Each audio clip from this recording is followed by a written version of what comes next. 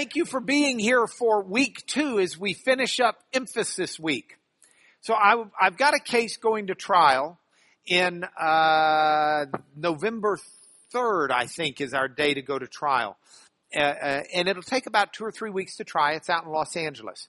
I represent the sugar growers of America and the sugar refiners.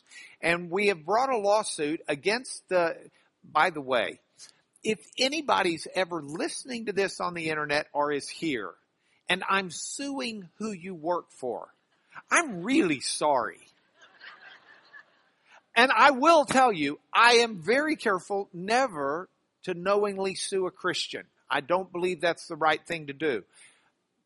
I've yet to meet, however, the organizations that I typically sue that ascribe to faith. They're typically entities. So anyway, we're suing the refiners of high fructose corn syrup because high fructose corn syrup their market was going down, and they decided to try and gain market from sugar. So they waged about $135 million campaign trying to change their name to sugar, corn sugar.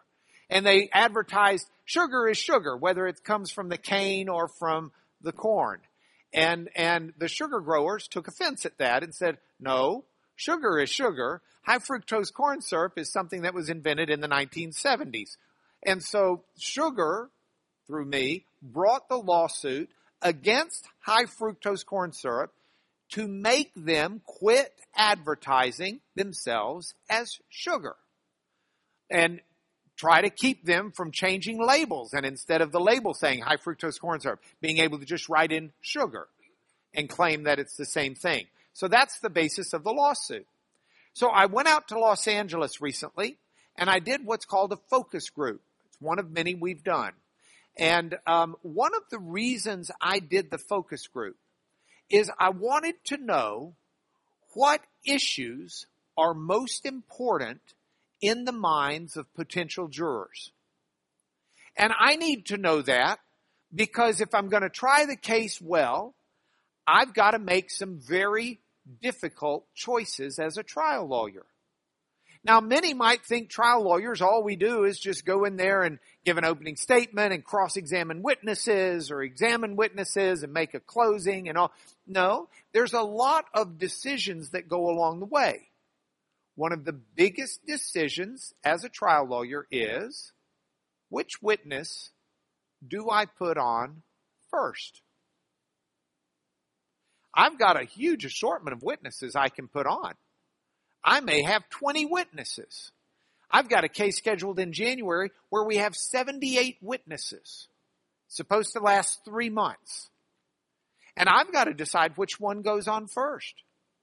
And I want to tell you some of my rules. One of my trial rules is I lead with a trump card in card language. I want to start with a witness that's strong, has punch, and is really going to deliver the goods. I want to lead with emphasis. And then every day, I try and put on the first witness out of the box. I try and put on testimony while the jury's alert, while the jury's paying attention. I put the emphasis first. If I've got something bad I don't really like, I hope the jury has pizza for lunch, and I put it at about 2 p.m. But if it's important, by golly, it's going front and center. Because emphasis is part of what I do when I try to communicate the world of a trial. Emphasis is just part of our lives. Now, we started this last week. These first couple of slides are a repeat from last week, but it's only because I got nothing better to give you, and some of you weren't here last week. I estimate 25% were not. So here's where we are. Emphasis is an important thing, and you can emphasize easily in English if you are writing. In English, okay, I've got to get this. There we go. In English, when you're writing, emphasis is not hard. You can do it by writing in bold print. You can do it by putting things in color if you're on a computer. You can underline things. You can use italics. You can use exclamation marks. You can put emoticons in your texts or even draw them as pictures in your notes. You can express very well. You can highlight things when you express. We have this ability in our written language to put emphasis very well in English, but ancient Greek did not have those tools that we have. So without even as much as punctuation, I guess technically they would use a semicolon, but that was their question mark. So without real punctuation, if you can't do something in bold or color or underline or italics with exclamation marks or emoticons, what are you going to do? I gave you the cartoon last week. Hey, geek, without punctuation, how do you tell the difference in a cat and a comma? Do you remember it? A cat has paws at the end of its claws, and a comma is a pause at the end of a clause. Okay. Well, it didn't get much laugh last week either, but I thought I'd try it again. So, how do the Greeks go about giving expression? They, just like I want to put emphasis in a trial, they want to put emphasis. Nobody writes to put people to, few people write to put people to sleep. That's not the purpose. The purpose is to emulate the best communication you can. And,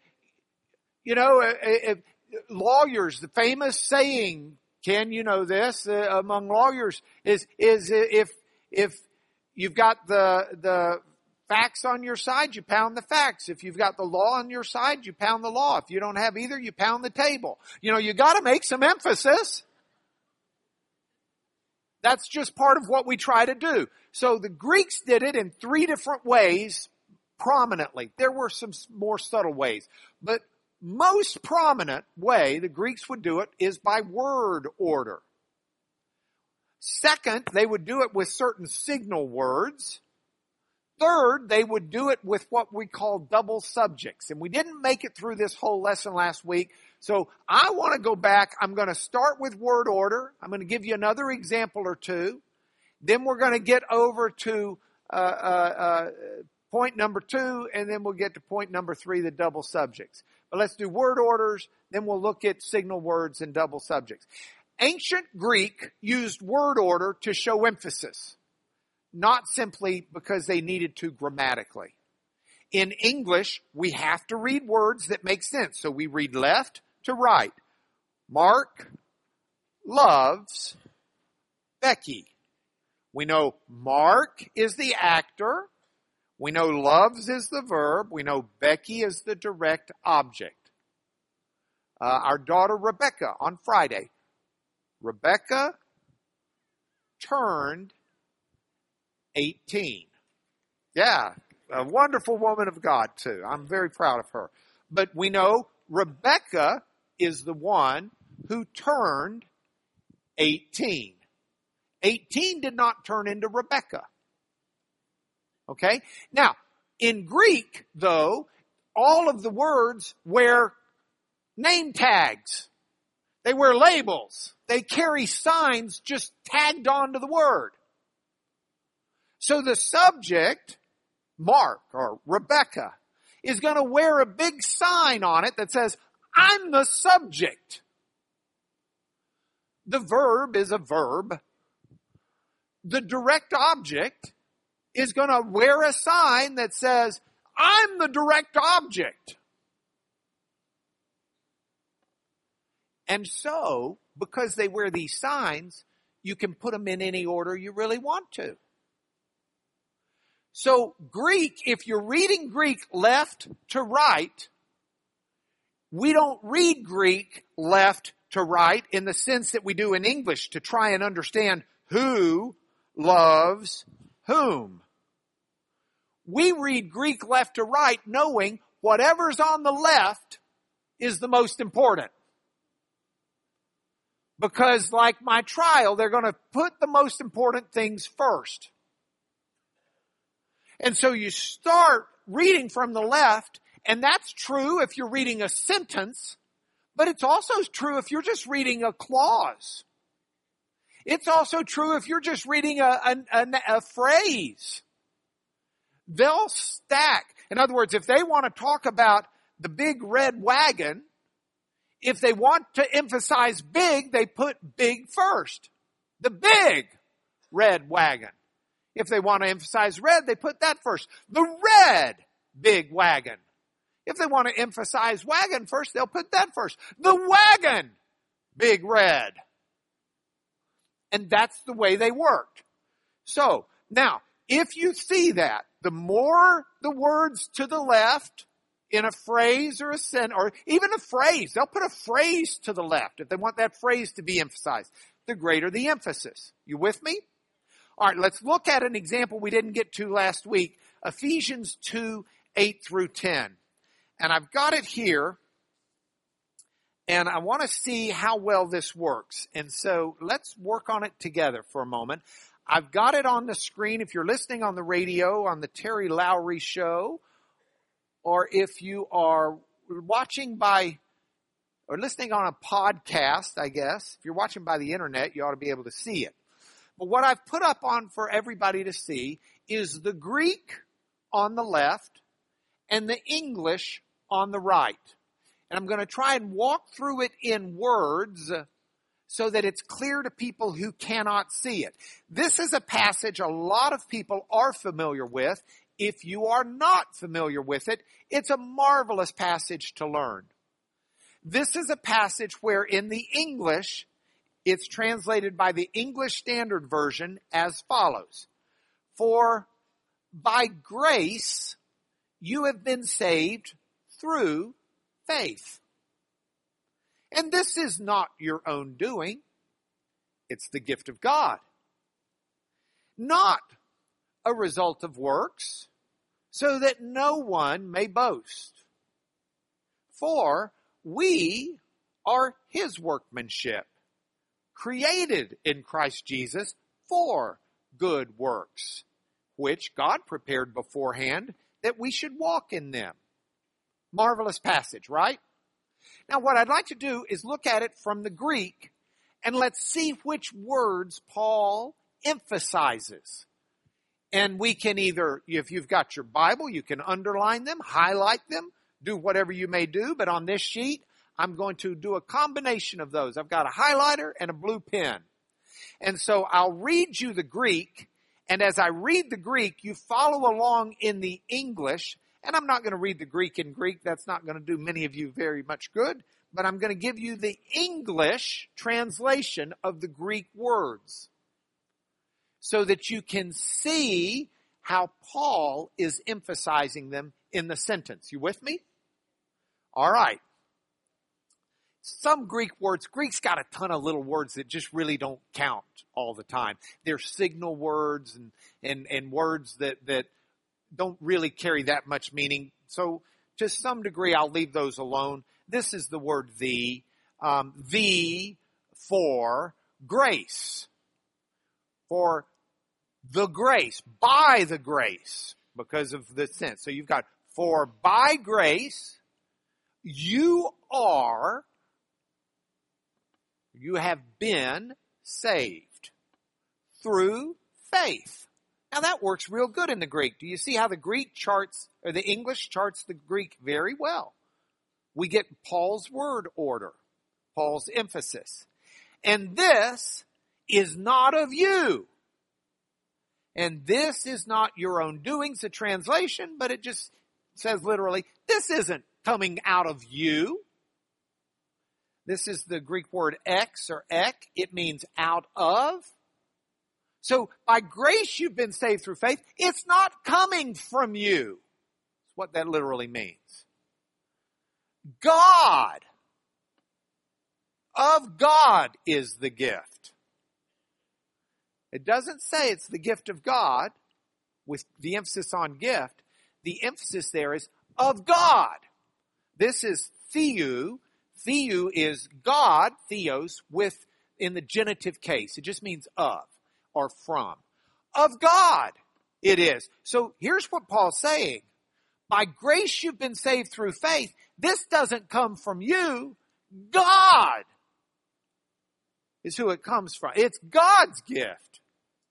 And so we've got a little word order issue there. We lose the emphasis. Paul wants us to really bear down on the fact that this grace through which we've been saved doesn't come out of us. It comes out of God as a gift. It's a focus. Greek is really big. In fact, I hope next week to do the lesson on really this point. Greek is real neat into balance and contrasts and we see that in a lot of ways. And here's the balance here. Paul's saying, this doesn't come out of you. This comes out of God as a gift. And he makes that emphasis. And then he says in verse 9, not out of works. It's that same X. This doesn't come out of you. It's of God. It's a gift. It doesn't come out of works in order that not you may boast. No boasting. And then verse 10. Look at this. This is just bizarre. Of him you are workmanship, a deed. It doesn't say we are his workmanship. The his is bumped to the front.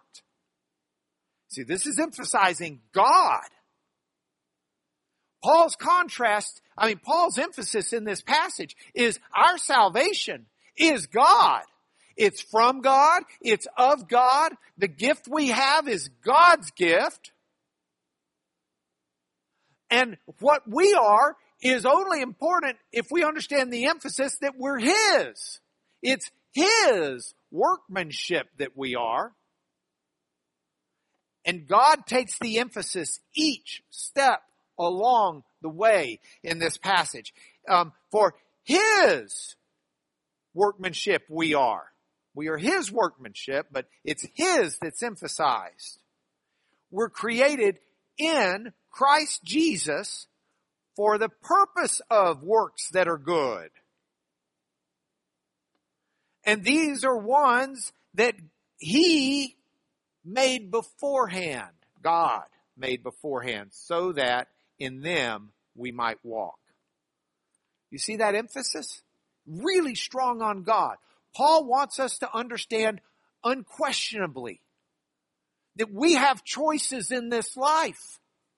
We can live this life as if we are our own source. I'm tempted to pick on your sister. Come up here. You don't want to come up here? Please, come on.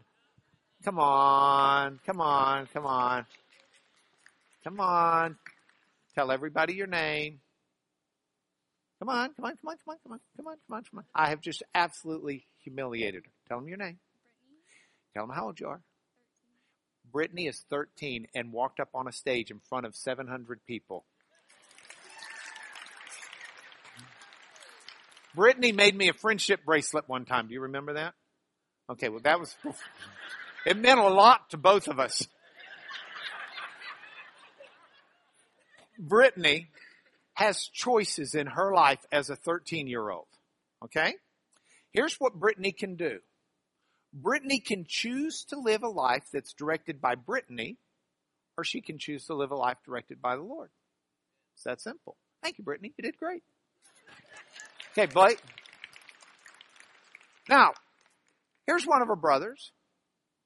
Blake. Brandon, come on, man. We'll get all the siblings up here at one time. Okay, let's go ahead and just knock it out. Okay. Now, introduce yourself. I'm Blake. How old are you? 17. All right, Brandon. I'm Brandon. I'm 18. Okay. Oldest, middle child syndrome, youngest. Middle child. Excuse me. I'm a middle child. Okay. We all have choices. Here we are, 3 men. Well, 2 men and a boy. Here we are. That's what I'm talking about. Here we are. We got choices on how we're going to do this. We can choose to live our life out of our works. We can choose to live our life out of our priorities. We can choose to live our lives directed by what we think is right, or we can choose to live our lives by the Lord. Those are different choices. Thanks, guys. Y'all did good. Those are different choices. And Paul's making the point here. He's drawing that distinction for us. He says by grace, you've been saved through faith, but then he's really clear. And this isn't out of you. It's out of God as a gift. It's not out of what you do,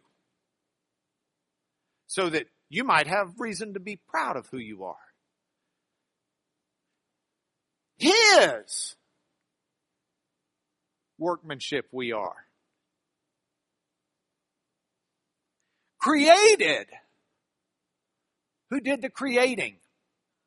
God.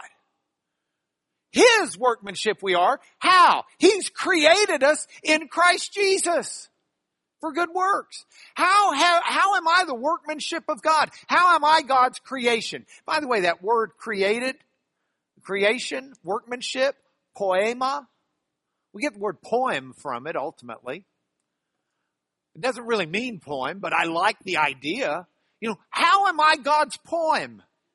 How am I His creation, His workmanship? The answer is that next phrase. I've been created in Christ Jesus.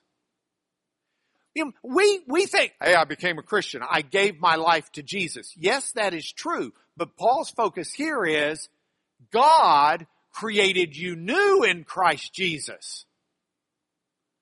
Paul's saying don't focus on what you did. You focus on what God has done, is doing, will do. It's great focus. Okay, enough of that. Let's keep going. So we go back to word order is a marvelous thing. Signal words. We talked about this last week. Words like today people will say like if they're below the age of 18. They'll say look it if they're from Lubbock. They'll say just or bam. We use that illustration. Then it came to me this week. If you're from South Louisiana, or if you're Louisiana from North Louisiana, Uncle Si has his own word. Hey. And he'll put hey in there all the time for some. Hey, listen. Hey, here's the point. Hey, you doing okay? Hey, that means focus. Pay attention to this. Hey, I got something to say. And he'll use hey. I was reading a book by a marvelous New Testament Greek scholar. He's now retired, Professor Emeritus, who's put together a translation of the Bible. And I was reading him about the way he translated this word, idou, in Matthew's writings, where Matthew means, pay attention to this. And Guidry translates it as behold. And he says, because we really just don't have an English word today that says, pay attention to what I'm about to tell you. And I wanted to call him up and say, yes, we do. We got look it. We got hey. We got bam. We got all sorts of words. You just need to use them. So he decided he'd just continue using behold. And I'm sorry that still just doesn't do it for me. Behold, I have another point to make. Let me get to it. No. Hey, look, I got to make another point. All right? Now, Matthew's fond of using idou to point to an emphasis. We looked at it last week. Here are some examples that we can look at this week. Matthew 8:32.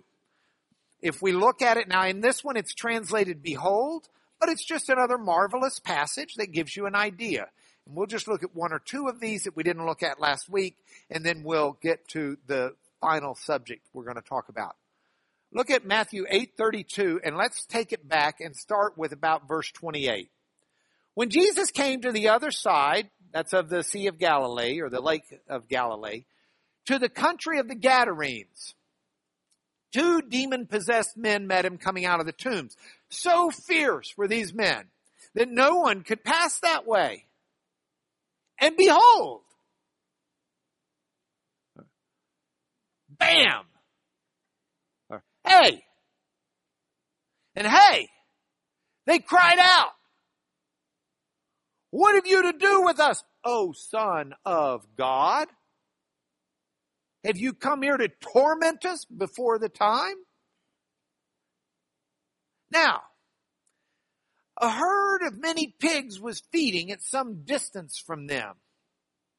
And the demons begged him, saying, "If you cast us out, send us away into that herd of pigs." And he said to them, "Go." So they came out and went into the pigs. And behold, it's just so mealy mouthed. This is Emerald's Bam. Put it in there, and bam! The whole herd rushed down the steep bank into the sea and drowned in the waters. Pay attention. Look at the contrast between these two edus in verse 29 and verse 32. The first one, behold, look it. They cried out, "What have you to do with us, O Son of God? Don't torment us, just throw us into the pigs." And then, bam, he does. And so it's the difference between the behold of them crying out and the behold of what Jesus did and the effect that it had on them. And that is both focus points. And then there's one more at the end of this story. They drowned in the waters. The herdsmen fled. Going into the city, they told everybody everything, what happened to the demon-possessed men, and then your final one. And behold, all the city came out to meet Jesus. When they saw him, they begged him to leave their region. The men of the tombs have been tormenting the city. People can't even go by that way. And they recognize Jesus as the Son of God, the demon-possessed men. So Matthew says, focus, pay attention. They see him as the Son of God. Pay attention. He is the Son of God who drives the demons out into the pigs and they go crashing down into the bank. And pay attention. The people ask Jesus to leave. They begged him to leave their region. He sends the demons away. They send the Son of God away. Do you see the contrast in the story? And you see how you can get that focus if you understand the beholds, the focus points. Matthew's saying, here are the 3 points. Bam, bam, bam. And you then pull those 3 points out and look at that focus, and it's incredible. There are more, but I'm not going to take time. Matthew 12:10, Matthew 26:45-47, also marvelous. But I will need to get to the next one, double subjects. Now, I told you that Greek words like to wear signs around their necks of sorts. And the verb in Greek, it wears a sign as well. And it wears a lot of signs, actually. But one of the things that a Greek verb wears is a sign that tells you what or who the subject is. So a Greek verb itself can say, I, and I think Spanish can do this some too. Yo hablo or hablo is more colloquial, but just means I speak. In Greek, you have an ending that tells you what the verb is. So, for example, in Greek, I can say, and I'm writing it in English here, pao-o. In Greek, it would be P-A-U, upsilon, omega. Pao-o. Pao-o means I stop. All right, so this is I stop. If I wanted to say, you stop, I still say pal, but instead of pal-o, I say pal-ace. That means you, singular, stop. If I want to say, she stops, I still say pal, which is the root for stop, but instead of saying pal-o or pal-ace, I'll say pal-a. And that means he, she, or it stops. You with me? You kind of follow that? So all of that's in the Greek. Oh, I can say we stop, pauomen. I can say y'all stop, pauate. I can say they stop, pauusi. It's all a question of what end goes on that word, pal. You with me? Now, if I want to write and I want to say I stop, all I got to do is write one word in the Greek. If I want to say I am, all I have to do in the Greek is write a me. It's one word, means I am. That's all, oops, can't see it, sorry. That's all I have to do. That means I am. Now, there is a Greek word for I. The Greek word for I is ego. Ego means I. Like ego my Lego? No. Lego my ego. Let go of me. I means ego, we get the word ego from it. I mean, ego is, that's E-G-O. Ego. They just pronounced it ego. But that means I. Now, if I'm going to say I am, I can just say a me, I am, but sometimes the Greeks want to emphasize the I in that. So they'll say ego, a me. They'll use I along with I am. Or if they really want to stress something about Judge Clinton here, they'll not just say you are, they'll say you, and then you are, to give a double subject. So they put an extra subject there. It's also called an express pronominal subject, but it's a double subject. So now they do that to emphasize the subject. So now let's look at a couple of examples that are in your lessons. The first one I have is from John 6:35. John 6:35. And here's what it says. And it's fun to kind of look at this also and think about the word order as we look at it, because we already know word order is important, right? So, Ipen, all by itself means he said. He said to them, and this is ho Jesus, that tells us it's the subject, Jesus. So this is an emphasis on what Jesus said. He said to them, Jesus, ego eimi. That means I am. He doesn't have to say it, doesn't have to say ego. Can simply say eimi. But he says ego eimi. He's emphasizing who he is. John's emphasizing it by putting it as the first words in this discourse. I am ton or ho artos, the bread, te zoes, of life. I am the bread of life. When Pastor Stephen was preaching this morning and he talked about Jesus, he came close to saying the pizza of life. Didn't quite. He said, we're the pizza delivery person for the bread of life. I'm thinking, pizza, I like that. That's a Lubbock translation. Pastor Stevens got it going. He just didn't quite bring it all the way home on that.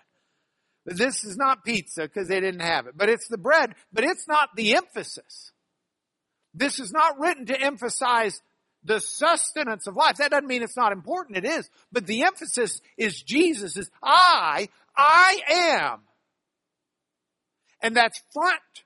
And that's the most important thing that you're going to get out of this statement. Jesus says, I am the bread of life. And the one who comes to me, not will hunger. And the one who believes in me, not will thirst. Because Jesus is the sustenance. I am. You with me? You follow that?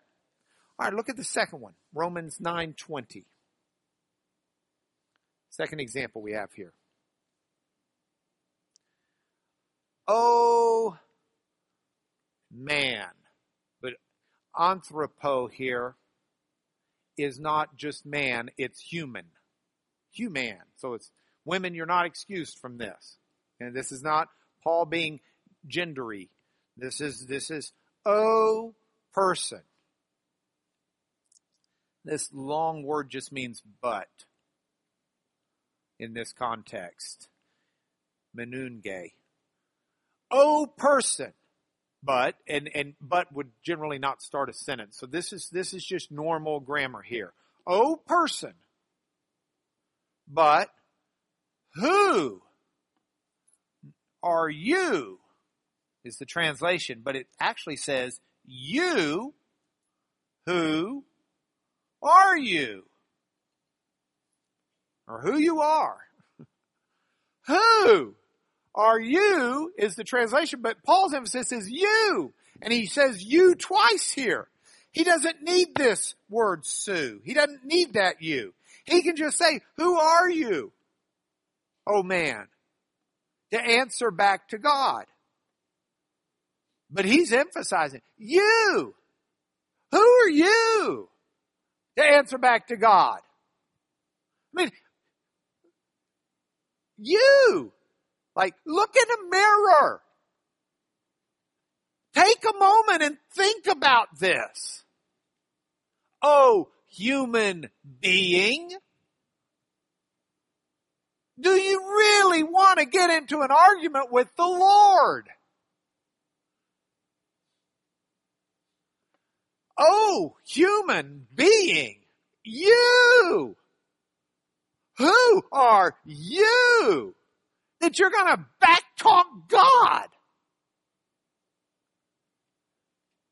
Will something that my sister Catherine makes at the potter's wheel as she molds the clay, look up to her and say, why'd you make me like this?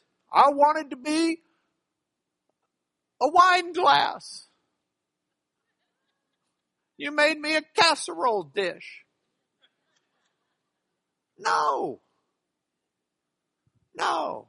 Catherine makes what Catherine needs. Oh, human being, you, who are you? To answer back to God. See, you start reading the Greek, some of this preaches itself. Just off the emphasis. Look at Colossians 1:17. Colossians 1:17. In English, it's translated, and he is before all things, and in him all things hold together. But Paul, in his writing, says, kai autos, and that's and, he, and then that next word, estin, means he is. Before all things. And all things in him are held together. He is before all things. Paul doesn't need to add that first he. It's already in the verb. But it's like he's stomping his fist. It's like he's underlining it. It's like he's putting it in bold. It's like he's got 7 exclamation marks after it, if you're a young person texting. And saying, and he is before all things. Jesus is not an afterthought. Jesus isn't something that comes into your problems. Jesus isn't something to help you in your difficulties because he's coming to the scene. He is before everything. And in him, everything's held together. In him, it's held together. That could say it's held together in him. The auto could be shifted, but it's not. In him, it's held together. I had a chance to speak at a couple of commencement addresses this summer. And I was speaking at one at Pepperdine University's law school. And in the commencement address, I brought up a tool bag. And I told them through law school, you've acquired the tools that you need to not only build a practice for yourself, but to build a better community and a better world if you use these tools wisely. And so I started pulling tools out of the bag and using those as my illustration points. And I pulled out a level. And I explained to them, Larry, a level is something that builders use to make sure a post is upright or a line is laid even. And, a level shows balance. And they need balance in their lives if they're going to be good. Is that type of a speech. But I pulled out a clamp. And I said, now this is a clamp. This is for holding it together when you think it's all going to fall apart. Now we got lots of places we can go to try and hold it together. And most of us are old enough that we've learned a lot of this. Some of y'all are still young enough, you get to figure it out. I got news for my kids. You can figure it out on your own, or you can listen to those of us who are old enough that we've kind of figured some of it out. Right, Miss Carolyn? Okay. It's up to you. Because ultimately, everybody makes that choice for themselves. But here's the key. If we think we hold it together, or we think running away holds it together, or we think a relationship with another person holds it together, or we think we can hold it together by what we're eating or drinking or smoking or injecting or popping, or if we think we can hold it together if we just work hard enough, if we think we can hold it together if we cut ourselves off from those things that hurt us. What we don't understand is He is before everything we've got right now that's falling apart. He is before who we are. He is before what we're doing. He's before our crisis. He's before everything we've got. And in Him, everything is held together. And that's the emphasis. It's in Him that all of this is held together. And it's a marvelous, marvelous idea. And a wonderful place for us to be. And if you're reading the Colossians passage straight, look at the way it starts, this emphasis on Jesus. He is the image of the invisible God. He is the progenitor of all creation. By Him, all things were created in heaven and on earth, visible and invisible. You can guess where the emphasis is in Paul's writing by the way I'm using my voice. I could go through the Greek for you. But it's by Him all things were created. All things were created through Him, for Him. He is before all things. In Him, all things are held together. He is the head of the body, the church. He is the beginning. He's the firstborn from the dead. That in everything He might be preeminent. In Him all the fullness of God was pleased to dwell. Through Him to reconcile to Himself all things, making peace by His blood on the cross. That's it. It's Jesus, Jesus, Jesus in His emphasis. And you read the Greek and it just slaps you on the face as a cold wake-up call that Jesus Christ is the center of all. So with that, let's go to points for home. Sorry. I got a little behind myself. Points for home. Here we go. I am the bread of life, Jesus says. Emphasis. I am the bread of life. I want to see the Lord for who He is. We're going to experiment for just one moment. Dale Hearn, points for home. Most important thing he tells me every week. Here's the experiment. I want you to say this with me. I'm going to say it first. This is my request. That you say this and you mean it. That this week, I want to see the Lord for who He is. You ready? This week, I want to see the Lord for who He is. I can't see Him fully. He told Moses, nobody sees His face and lives. But I want to see Him more fully for who He is. You! Who are you? Oh man. This week, I want to remember who I am. Say it with me. This week, I want to remember who I am.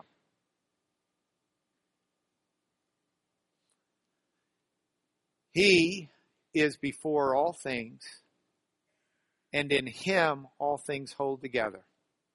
This week, I want to trust God to hold it together. Say it with me. This week, I want to trust God to hold it together. Can I pray a blessing over you, please? Lord, I pray a blessing over my friends, my family, my loved ones, over those listening near or far. And the blessing, Lord, is very plain this week, that You would help us understand who You are more fully. And understanding You more fully, Lord, may we see ourselves more clearly and put our trust in You. Bless us in this way, O Lord. In Jesus' name, amen.